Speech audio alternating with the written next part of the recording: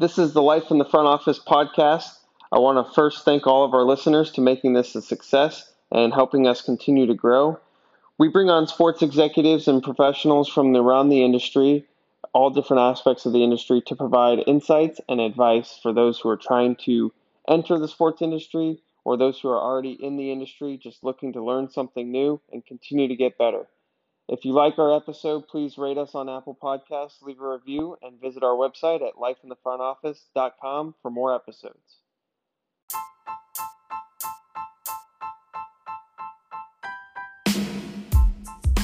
Welcome to today's episode on Life in the Front Office. I'm your host, Jay Kirschman, and today I've got my co-host, Andy Dolich, with me.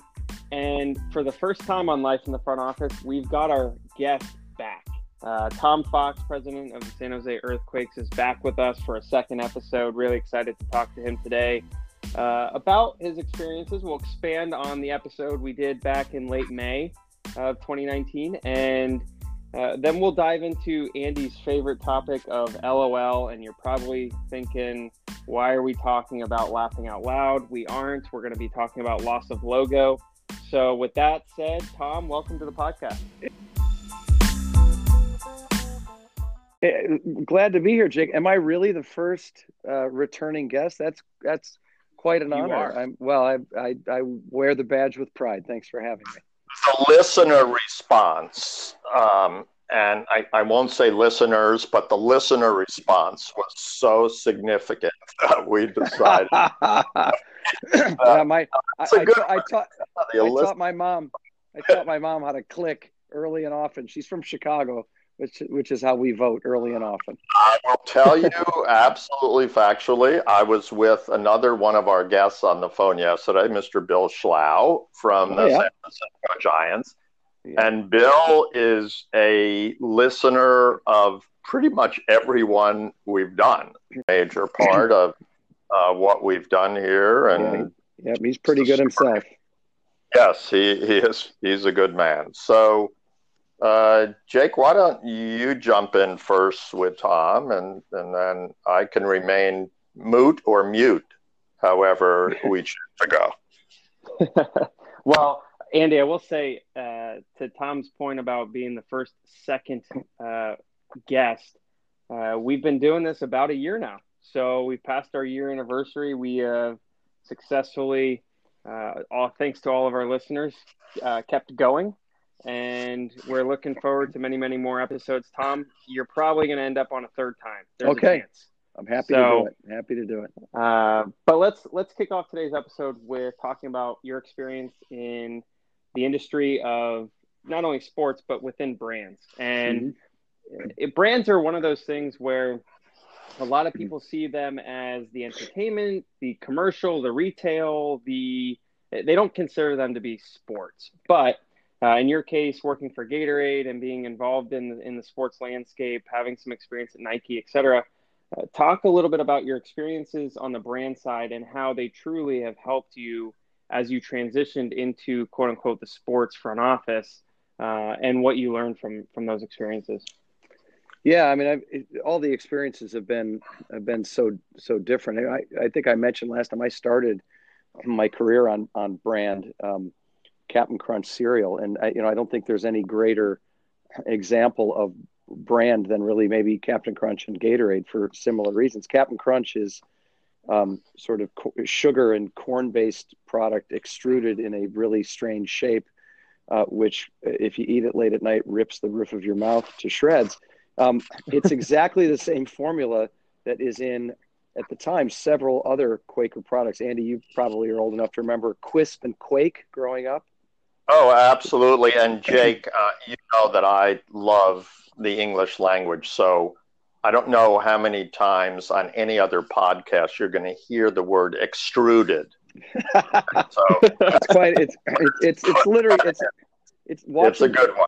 Watching Cap'n Crunch being made is like watching your own little Play-Doh machine pump it out of a little hole in a specific shape.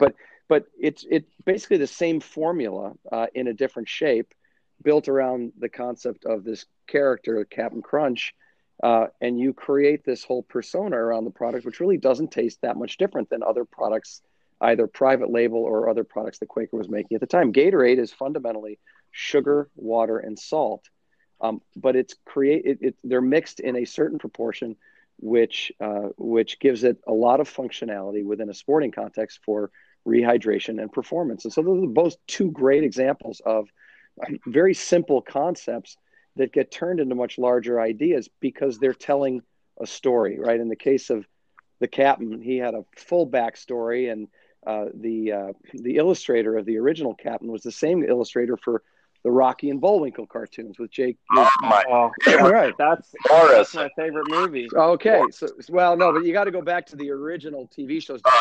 Movie. What are you talking about? Yeah, exactly. Movie was my childhood. This is black and white TV. Boris, Natasha, Bullwinkle, Rocky. Come on. Absolutely, and then you had the whole Sherman and Peabody episode that would show up there. But we could go off on old shows all day long. But there was a backstory there, and the cartoonist was, a cartoonist of a popular kids show. So they were able to create that brand because they captured cartoons and what was happening, and they got kids excited about it, and they woke up and wanted to eat sugar, and their parents were more than happy to oblige. Gatorade was created by endocrinologists at the University of Florida who wondered why these big 260, 300-pound guys weren't having to pee, even though they were drinking a lot of water. What was happening? What was hydration all about? Why were some of them cramping? And they built a story around becoming a second half team. In fact, it was a concept and a narrative that we brought back to life when I was on the brand with Keith Jackson. We did a series of ads called Origins, and the first one was the reporter talking about how the Gators became a second half team in that year in the 60s. I saw it with my own two eyes. And you had, Steve Spurrier, who was the quarterback on the team. And the story was all the other teams were fading and these guys weren't. And the reason they weren't is because these guys were drinking water, sugar, potassium, and sodium. Just so happens in a combination and in a formula that made it highly effective.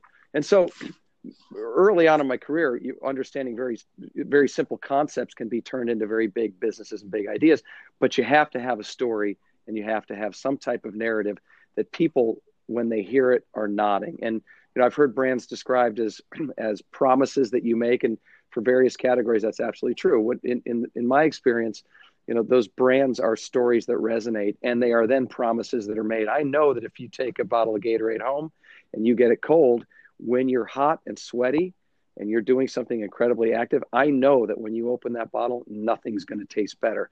That was the promise, and we delivered on it. But the backstory was what made it interesting. So how do you transition that into a sports team? What I'll tell you is it's very interesting what we're trying to do right now at the San Jose Earthquakes, because the story to date for the Earthquakes largely has been our history. We were one of the original NASL teams in 1974. We were one of the original MLS teams in 1996, although that team ended up moving to Houston in 2005, coming back as the Quakes in 2008.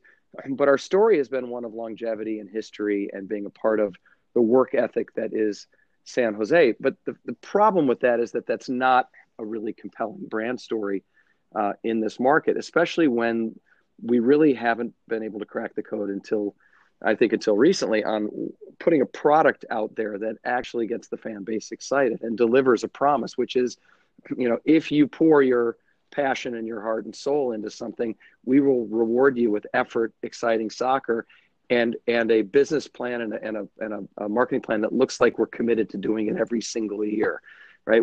It was fairly episodic over the years. We had a great year in 2012, but it was preceded by 4 years of really not so good soccer, and followed by another 5 years of not so great soccer. We're actually trying to change fundamentally the narrative. So around the backstory of history of soccer in this area, the star players that have come through, we're trying to add to that promise and a broader narrative, which is we have ambition. We actually understand what it takes to succeed in this league in its 2.0 formulation. And, we're putting a better product on the field. We have a coach that is iconic and that's connecting with our community and turning our players into better players. And so to me, it's very much translatable to those early brand experiences I had, trying to understand how do you take a an organization like the Earthquakes and really fully developed what it means for the Earthquakes brand to be successful.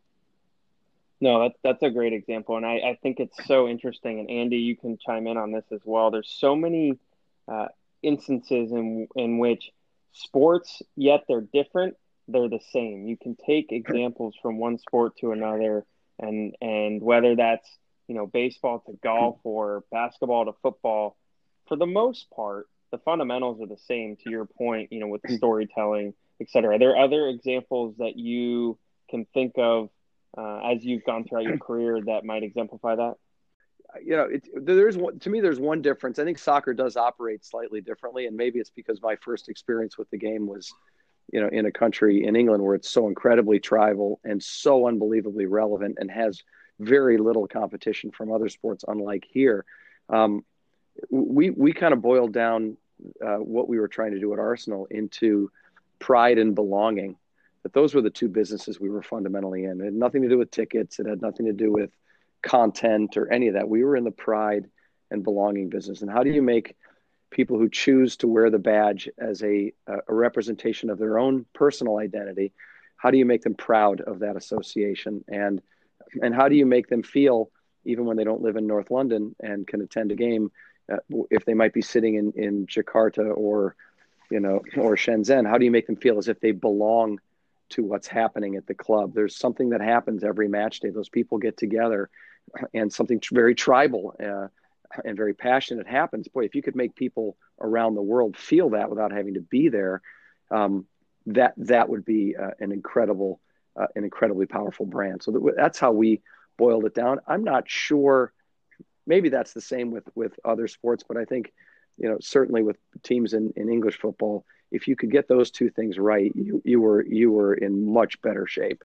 Jake, you just listened to a master, and you might not have picked this up, but we were talking about Cap'n Crunch. I'll get back to that for a second. But in a period of 2 minutes, just like Sesame Street is one of the most brilliant TV shows of all time, the man, today's letter is E, right? E. Right? We have extruded. We have endurance. We had two other E words. We didn't even have eviscerated that were put into his answer, which was absolutely brilliant. And I'm erudite. That's why. See, there's five that went in there. And I do have one question about Cap'n Crunch, right? CAP apostrophe A. Absolutely. You got it. Okay. So in today's world, would someone erudite who teaches young people, did you ever have anybody come at you saying it should be Captain? It should be spelled out properly. Did that ever happen? No, because the backstory was sort of playing on the whole cartoon craze, right? Keep in mind, television, Cap'n Crunch was created probably in the 60s. Television was just coming into its own as a medium, and these Bullwinkle and Rocky cartoons were really popular back then. And I think, as were all cartoons. And so it was the idea that, hey, let's build a brand and a concept for a cereal around people's interest in cartoons. And they were always kind of playful, and they weren't real. The drawing of the Cap looked, he was a strange looking sailor. Let's just put it that way. So the word Captain was sort of tongue in cheek. It was quite frankly, it was part of the brand. It was part of the fun you were having. It was part of the fact that it was targeted at kids. It was fantasy that told the story that no one got hurt. In video games today, and some of them, there's some entity that's killing 12 million aliens or advancing armies. And incidentally, it just popped into my mind. He also threw in the word endocrinologist. So we have words in this that are just, and I'm going to ease for the rest of this. But that point about fantasy and fun, to a certain extent, it's getting lost because you're almost not allowed to be a kid anymore, right? You need to be erudite and play on a traveling team by the time you're 4. Right. And if you don't have those, then life could be a problem by the time you turn 5. Yeah, it is. It is funny because, of course, when we were growing up, we were watching cartoons and TV shows that today would be, probably politically incorrect, and people would be pointing at various things and saying that's not an accurate representation of this or that or the other, and improper spelling. I can't imagine what kids have to deal with now. Having said that, I'm not watching a lot of programming these days, so I really don't know what kids' pre-sweetened cereal television commercials look like. It'd be interesting now that you've mentioned it. I'm going to go back and see how they've become, how they've succumbed to the political correctness. Well, I'm a grandparent. You're not working on it yet because you're young. And Jake, when Tom mentioned 60s, that was the 1960s. Okay, not the 1860s. Correct. Talking about. But having 4 grandchildren with one on the way, I do spend time with them. And we had talked about this before. It's no longer the age of cord cutters in terms of TV, like we grew up with cord that TV. Cord never. Yeah. Exactly. And they're consuming everything on some sort of digital device, in many instances, which they're controlling. I mean, we didn't necessarily control any of our favorite comic strip or cartoon characters, I don't think. No. Andy, if you want to have someone at a workplace look frazzled, you ask them if they'd rather give up their phone or Netflix, and they'd probably stare at you and look at you with the blank stare. Am I right? Well, absolutely correct. And if you want to see human nature gone crazy, go to a cable TV office on the day that bills are due and that somebody is about to be turned off, even with the digital capabilities. You will hear stories that you cannot comprehend. I will give you my 2 children. You can have them for a month or longer, but do not turn off my cable. Don't do that. Yeah. So Andy, now that we've gone down the cable route, would love to get your thoughts on the Gatorade. In that we've covered the Captain Crunch, but Tom, as Gatorade has become something that people, they choose. It's like Pepsi or Coke, right? They choose Gatorade, they choose Powerade, one or the other. They choose your team, they choose the Sounders, they choose.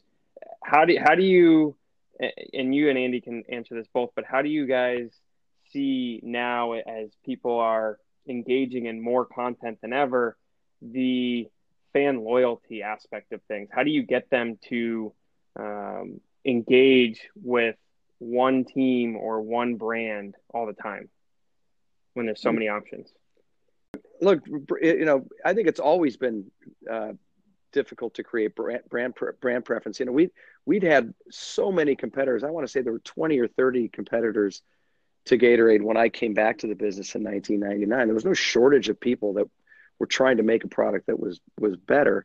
What we had was a series of marketing tactics there that continued to make a really compelling promise to people, and that the product kept delivering on that promise whenever they were able to take it home and consume it in the right environment. I even go Nike, great example. I mean, the backstory for Nike with Bill Bowerman working with Phil Knight to try to come up with a way to help athletes perform better and make runners better.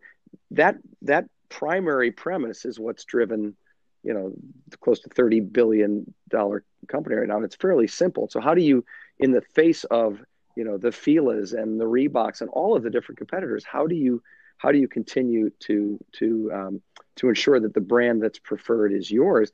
You've got to have a really good sense for who your consumer is, and you've got to stick to your marketing principles, and you've got to make sure that promise you're making to them it isn't broken. It's interesting because one of the examples of a brand that it's so interesting to me that that people are looking at Apple right now and thinking, God, I really hate that they're changing the cord, and I got to buy a new cord, and it costs me $50 to plug it in.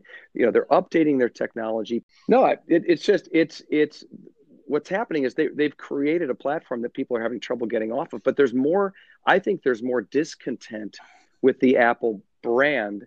But part of their resilience as a business is that they've sort of got you on multiple platforms and multiple fronts, right? It's difficult to exit their brand and go into something else.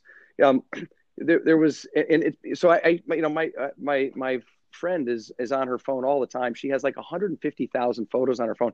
She's had more problems with her current phone, but there's nowhere else she can go, and she doesn't get satisfaction on customer service, and she doesn't. A lot of the ways that the new phone operates are not working for her, but there's really nowhere else she can go. And it's interesting to me because Apple started as being so intuitive, so ergonomic, and so much in tune with what people wanted. They were giving you what you wanted before you even knew you needed it.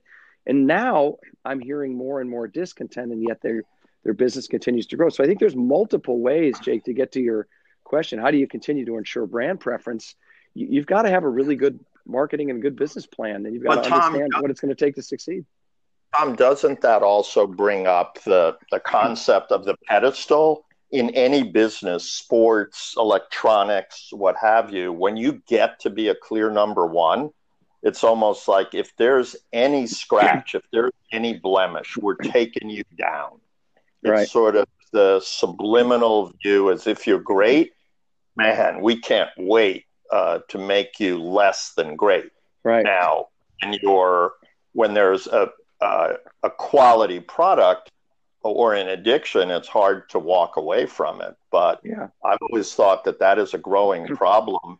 Even if you're terrific, there are people go, let's wait to see when they're less terrific, and we're going to go after. I think there's definitely, I'm not going to get it. That's a much longer conversation about society in general, but I think you're 100% right on that. But I think it's also a natural part of the marketing cycle. Andy, did you ever meet Jeffrey Frost? He was a director of advertising for Nike and then went on to be the chief marketing officer at Motorola. He was a friend, unfortunately passed away. I think it's close to 10 years ago now, but I used to listen to him speak about brands that were in the lead, and it was absolutely fascinating. He got up in front of a group in Chicago and said, do you remember who the first company was that created a portable music device? Yeah, it was Sony. It was the Sony Walkman. Well, he's delivering this speech when everybody in the room is buying this new cool thing called the iPod, right? To put their music on. It's not a cassette tape. It's massive amounts on this thing. He said, but the first company to create it was Sony. Where are they now? Nowhere. He said, what was the first company to create a mobile two-way paging device that allowed you to communicate? He said it was Motorola. Where are they now? Nowhere. BlackBerry at the time was absolutely dominating. So it's part of a natural kind of marketing cycle. You get to the top. My best example is Starbucks. When Starbucks came out, it was, my God, I've never had a cup of coffee like this. This is great. They're bringing the European coffee experience to the US, and these lattes and all these things are great.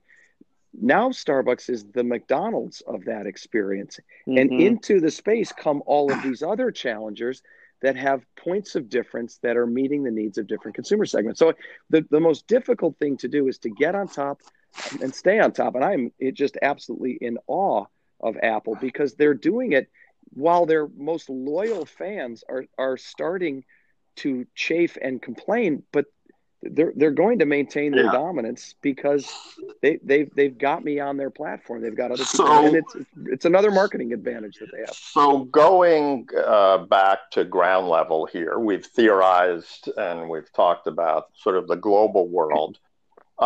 You're in one of the most competitive markets in the United States for a share of lifestyle, share of sports mind, share of time, share of money, which we got a lot of here. That's probably the least worrisome. How, as you've begun to turn the Quakes around and become much more competitive, you still have a tidal wave of competition. How do you generally view that? You've been in a lot of markets and you've sold and marketed and positioned a number of products. The easy answer is we don't have the answer to that yet, because in addition to all of the things that Andy just described and all the different dynamics of this marketplace, we also have maybe one of the most unique and challenging geographies, I think, in American sport. It is both a market that is big, maybe too big, because it encompasses San Francisco, Oakland, South Bay, and both the East Bay and the peninsulas in between. And both the peninsula and the East Bay are a series of microclimates and micro towns that have their own identity, right? So it's very complicated. So in some ways it's big, but it might be too big. In other ways, because we sit in the south part of the bay in San Jose, which is the smallest of the three big cities that surround the bay and probably has the least singular identity as a city brand, our market might be perceived as too small. So add that dynamic to the other dynamics that Andy described, and the answer is we don't really have the answer yet. What we know is that we need to find some relevancy in the market. We need people talking about our brand first before they'll start participating in it. We have a good, loyal, hardcore of people who are up and down the peninsula, some even as far as Oakland and San Francisco, although that's rare, mostly in the South Bay. We have a good, loyal core of people that are big soccer fans and are appreciative of what's going on and love what's happening with the team. We've also got a group of people who love our stadium, who love the stadium environment, who believe it's a great place to spend an afternoon out with their family. And the question for us from a marketing perspective is, how do we gain a greater relevance with a larger part of our audience here? And what I was saying, Andy, I think you're back on now, is we don't have the marketing answer. What we know, though, is that unless we put a product on the field that is compelling, that gets people talking, we really have no story and no narrative to tell, because it's not compelling to anybody who's 25 to 31 years old that we've been here since 1974. They don't care. And what's compelling is we've got good players. We're top 2 in the league in shots. We've got one of the most offensively oriented schemes. We're fun to watch. We've got a superstar coach. All these things are much more interesting. And in combination with some success, we'll get more people talking about us and create that relevance. Exactly. And our job is to the winning marketplace. If you can't just be there, you better win. You better win with style, and you better win with players that people automatically identify with. And when you start winning, you then have an opportunity, while people are talking about you, to begin to build your business around that. So our big question right now is, what are we going to do in the off season? What's our messaging going to be prior to the start of next season? Because we've done things very differently this year on the field, and we are one of the most talked about teams for a variety of reasons in the league. How we take that opportunity that we've now created because of the moves we've made and start that momentum spinning even faster, that's what we're going to be trying to solve from the day the season ends until it starts in 2020. Have you, this may be, in some people's minds, a bit of a difficult question, but if you just look at the massive success that women's soccer has had in the United States, and we're it, and the players that we have that have become dynamic superstars in their realm outside of just soccer, how do you look at that market, especially, again, it could be anywhere from coast to coast, but we have a very, very strong youth soccer market in Northern California.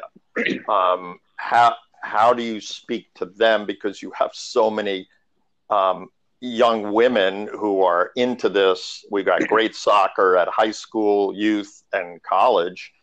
How do you look at that as a market? Yeah, it's quite frankly, it's a challenge, right? As you know, we've had 2 prior teams in San Jose in the 2 previous iterations of professional women's leagues, and neither one of them has been successful. Now, the current NWSL has been around, I think, longer than either of them, and because of the backing of U.S. Soccer, because of the added role that it plays in funding the national team players and keeping them, fit and active at a high level in between their national team commitments, I think it's got a much greater chance for success. Look, we sit in a market here where you've got Jerry Smith, a mile away at Santa Clara with one of the most successful women's programs of all time.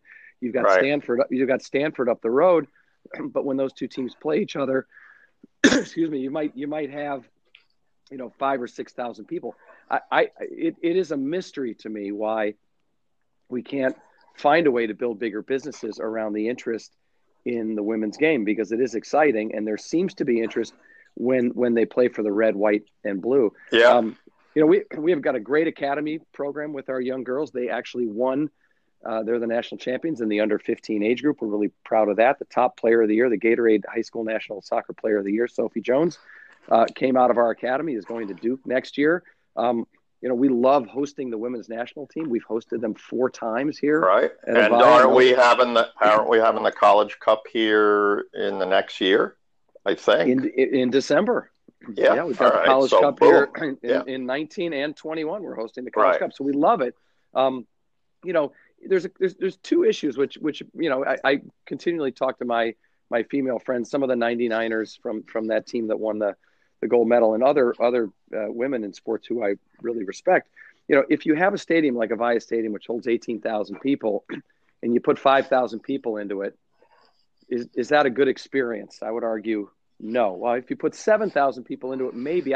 But I don't know. And then the second thing is, in a market like San Jose, which is so unbelievably expensive, if you look at the salary structure of the current NWSL, I'm not sure you could live in our market. Right. For I think it's what, 40 average 45K a year. You can't afford to live in this market at 44K a year. No, and so if you created an opportunity, but you're employing the stars at a level that's sort of unsustainable, are you creating a different set of issues there? So until we're convinced we can understand and solve all those issues in this market, at least, it's a and nobody really has. I mean, it's been super interesting talking about the brands and kind of the different perspectives and how they pertain to sports.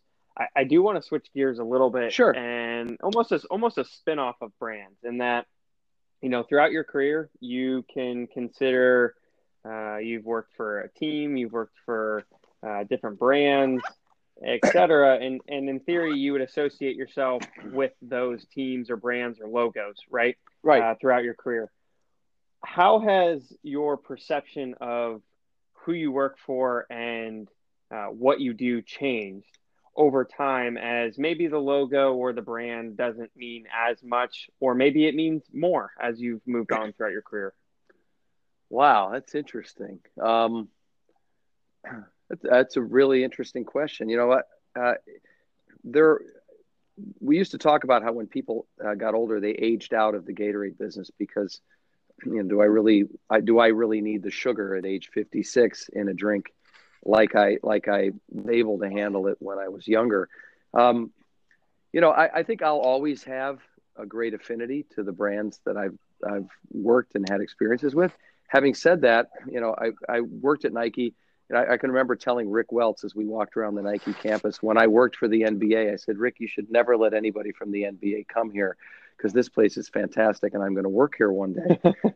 But I've subsequently had a working relationship with Puma when I was at Arsenal. I worked with Under Armour when I was at Villa, and they were both incredibly important partners for us. And now maybe the most important partner of Major League Soccer is Adidas. So I still have an affinity and a different perspective, because I know people at those companies still where I worked, and I have different levels of experience there. But and maybe I always will, right? That regardless of who I'm working with at the present time, there'll always be something special about those clubs and those leagues that I worked with first, and the brands that were associated with them. I was actually here, but I was running to the kitchen because I worked out before this podcast, and I was. You were going to get Gatorade? Gatorade in between all of this. So if that's not the perfect, and do you have an E that we can end this with? Is there an E that we can? End is the end. It begins with E. End has 2 E's in it. End has 2 E's in it. Yeah. It does. Well, now that we know Andy can spell, let's wrap up this episode with kind of one last question, and that, Tom, as you've been able to reflect, I'm sure, on some of your experiences and currently what you're doing now. What's been your favorite experience from a brand perspective, and what can we all who are listening learn from it? That is a really difficult question. I was talking to a guy yesterday, Kent Falb, who was the head athletic trainer with the Detroit Lions for over 30 years. And he was telling me how he and his wife, Maxine, have been traveling a lot since retirement. I said, oh, he said, yeah, we've been overseas. I said, what's your favorite place? He's like, I can't answer that. Every place we go, it's different. It's fantastic. It's exciting. Look, I've been lucky, Jake, in that I've worked for some really, really great brands. The Earthquakes are maybe the first challenger brand I've worked for, and I've enjoyed this experience tremendously. So it's difficult to say. I guess the most exciting thing for me, though, is being in a context and understanding that a lot of what we do and associate with every day are fundamentally brands. They're products or services or or things that we're doing that have a collection of benefits and a collection of attributes about them. And so being very brand conscious and understanding that there's purpose behind what everybody is doing out there, and trying to understand how certain brands are getting it right and getting it wrong is just, to me, is a fascinating thing to have been a part of in my career and continue to be a part of. I don't have a favorite one. I think everyone's presented different sets of challenges. We've had different successes at each of the different brands. And I'm just glad I'm in a world where I can spend time thinking about brands and thinking about the consumer and thinking about how to differentiate them. Because I didn't know what I wanted to do out of college, but I hit on a profession that has really captured my interest for over 35 years now.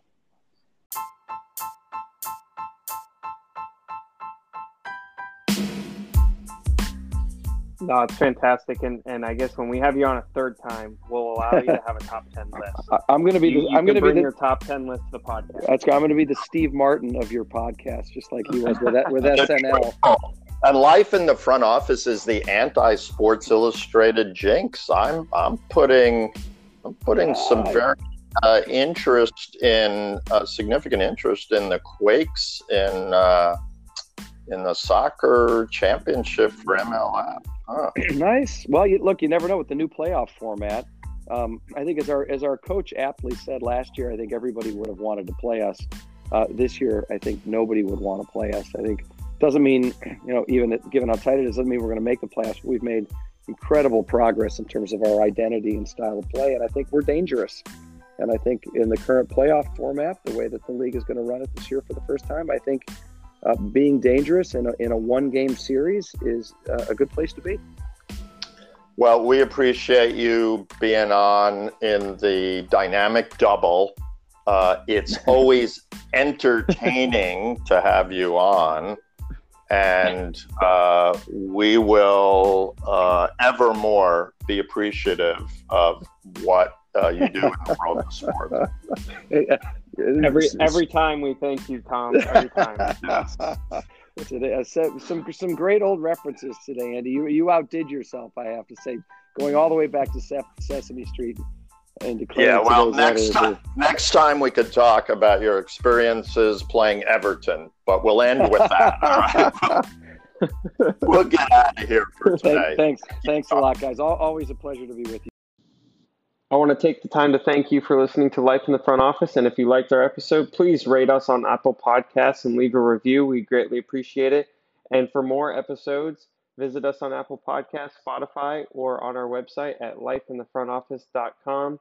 And please continue to share with your colleagues on social media and help us continue to grow. Thanks.